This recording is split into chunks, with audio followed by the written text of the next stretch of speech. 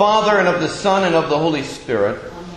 Amen. The text is the Old Testament reading for the day, Isaiah 35, verses 1 to 10. The wilderness and the dry land shall be glad. The desert shall rejoice and blossom like the crocus. It shall blossom abundantly and rejoice with joy and singing. The glory of Lebanon shall be given to it, the majesty of Carmel and Sharon. They shall see the glory of the Lord, the majesty of our God.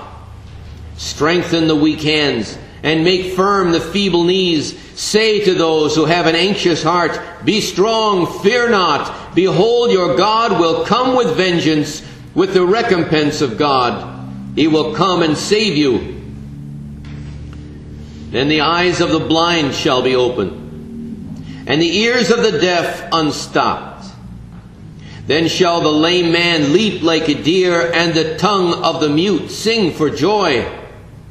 For waters break forth in the wilderness, and streams in the desert. The burning sand shall become a pool, and the thirsty ground springs of water. In the haunt of jackals where they lie down, the grass shall become reeds and rushes. And a highway shall be there, and it shall be called the way of holiness.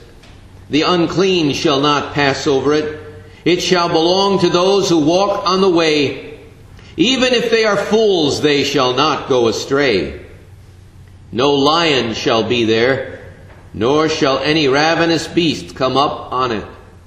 They shall not be found there, but the redeemed shall walk there, and the ransomed of the Lord shall return and come to Zion with singing. Everlasting joy shall be upon their heads. They shall obtain gladness and joy, and sorrow and sighing shall flee away. This is the word of the Lord. Thanks be to God. Palestine, the land promised to the people of Israel, lies on the highway between the great superpowers of the ancient world, Egypt and Assyria, Babylonia.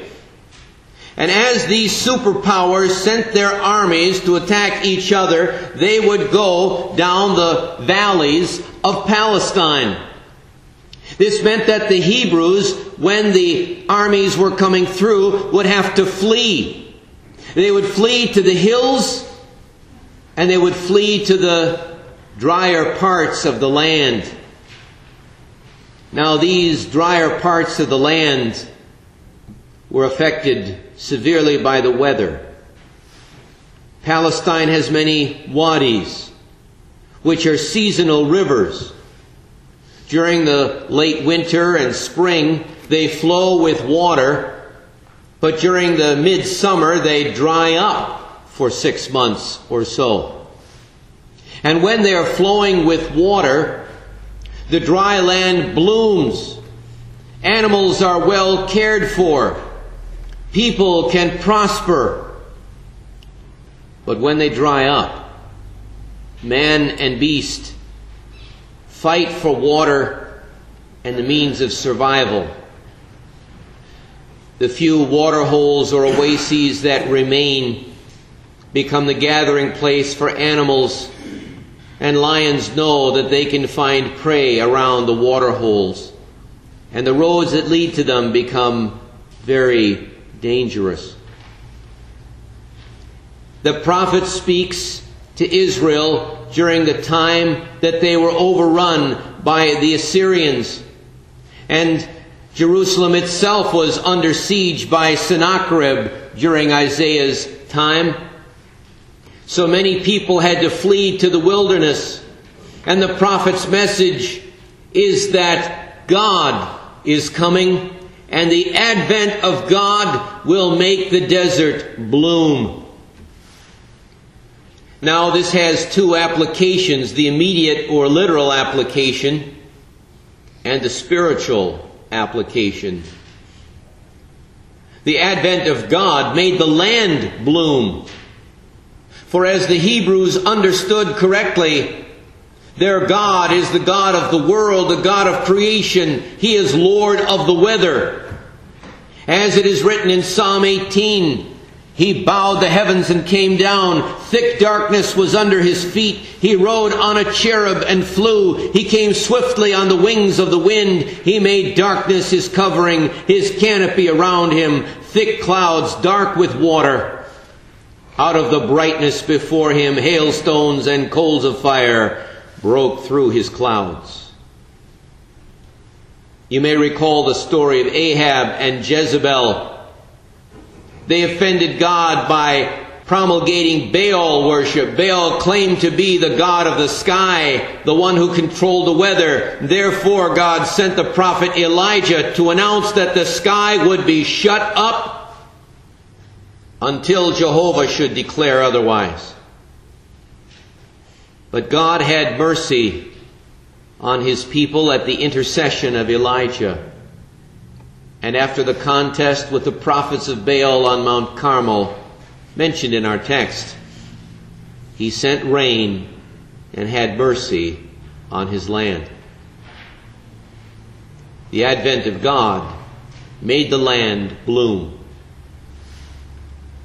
But not only did He have mercy on the land, for God is present in the institutions.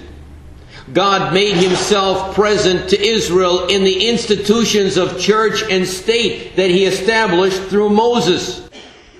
For in the covenant God made with His people, God gave civil and ceremonial laws for Israel. He was present among them for blessing through these laws.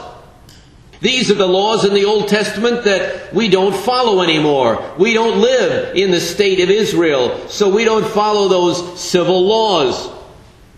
The Old Covenant has been fulfilled in the coming of Christ, so we no longer keep those ceremonial laws. But their intent was that God should be present for blessing among His people Israel. And so Israel prospered and expanded under God-fearing priests and kings. Under Moses and Joshua, they came into Canaan and took possession of the land. Under David and Solomon, they established peace in the presence of their enemies and built up institutions like cities and trade routes and a standing army to keep them safe. But Israel declined under those who forsook His covenant. Those who wanted to have it both ways, to be the people of Jehovah and yet worship and honor the gods of the people who originally dwelt there. Those who wanted to have God but placed themselves first in their lives. They declined severely, so that by Isaiah's day they were prey to raiders from the desert and Assyrian forces who marched through the land. The 10 tribes had already been destroyed by Assyria, and Judah looked to be on its last leg as well. But during this time of decline, God sent a message of hope through the prophet Isaiah. For Isaiah foresaw a time of restoration, of visitation of the Lord. And he foresaw the coming of the Christ, the Messiah, the one who caused the deaf to hear and the blind to see. When John the Baptist, whether in a moment of doubt or to show his own followers who he was preparing the way for, sent the message, "Are you the one to come, or shall we wait for another?" The Lord quoted this very passage from Isaiah to show its fulfillment at that very time. Now Israel rejected their Messiah, and this too was foreseen by God, because God's plan was not centered in the real estate of Palestine or in the political fortunes of one nation, but His intent was to shed blessing upon all peoples throughout the earth. The advent of God makes our lives bloom. For if God's coming to Palestine was accompanied by blessing in that land and society, His coming into our personal lives is an advent of blessing. For He gives spiritual growth and health. The human condition is this: we are like branches severed from the source of life, withering because of our detachment from the root. But when Christ comes into our lives, we are grafted again into Him, the source of life. We are grafted by baptism into Christ, so that His righteousness, His Holy Spirit, comes to us. We are grafted by Holy Communion to Christ, so that the very body and blood which He yielded up on the cross might be for our sustenance, our life. We are grafted into Christ by the Word that is preached, because it creates faith in our hearts, so that we might receive all the promises of God, that we might receive the gift of salvation, forgiveness, and eternal life. The coming of God into our lives is God at work in our lives. And just as the desert experienced blossoming, so our lives experience spiritual flowering. For when God comes into our lives, attractive deeds or aspects of our lives develop. As St. Paul writes, the Spirit produces peace, joy, hope, love, self-control, patience, kindness, gentleness. Think of someone who has one or more of these spiritual gifts. Isn't that attractive? Aren't we drawn to those who are joyful, hopeful, full of love, patient, kind, and gentle? And I've seen the Spirit's work in this very community of Christians manifest in hospitality, particularly towards strangers. In words of encouragement that individuals have given to one another at crucial times. In acts of generosity, where the grace we have in Christ has overflowed to the physical relief of people in need. In empathy or caring, I've seen the Spirit's blossoming in individual lives. Oh, there are weeds, to be sure. We must each till our own garden to pull out those things growing that shouldn't be there. But the blossoming in our lives, the flowering, is the Spirit's work. Now, blossoming also leads to the production of fruits. And fruits have seeds, new lives. The fruits are that which give life to others. And it's our witness in word and deed when God comes into our lives that is used by God to give or confirm faith in others. For you see, when we put God first in our lives, others see and notice. That's what Jesus meant when He said, "Let your light so shine that others see your good works and glorify not you, but your Father in heaven." God's presence in our lives is observed by others. Make no mistake about it.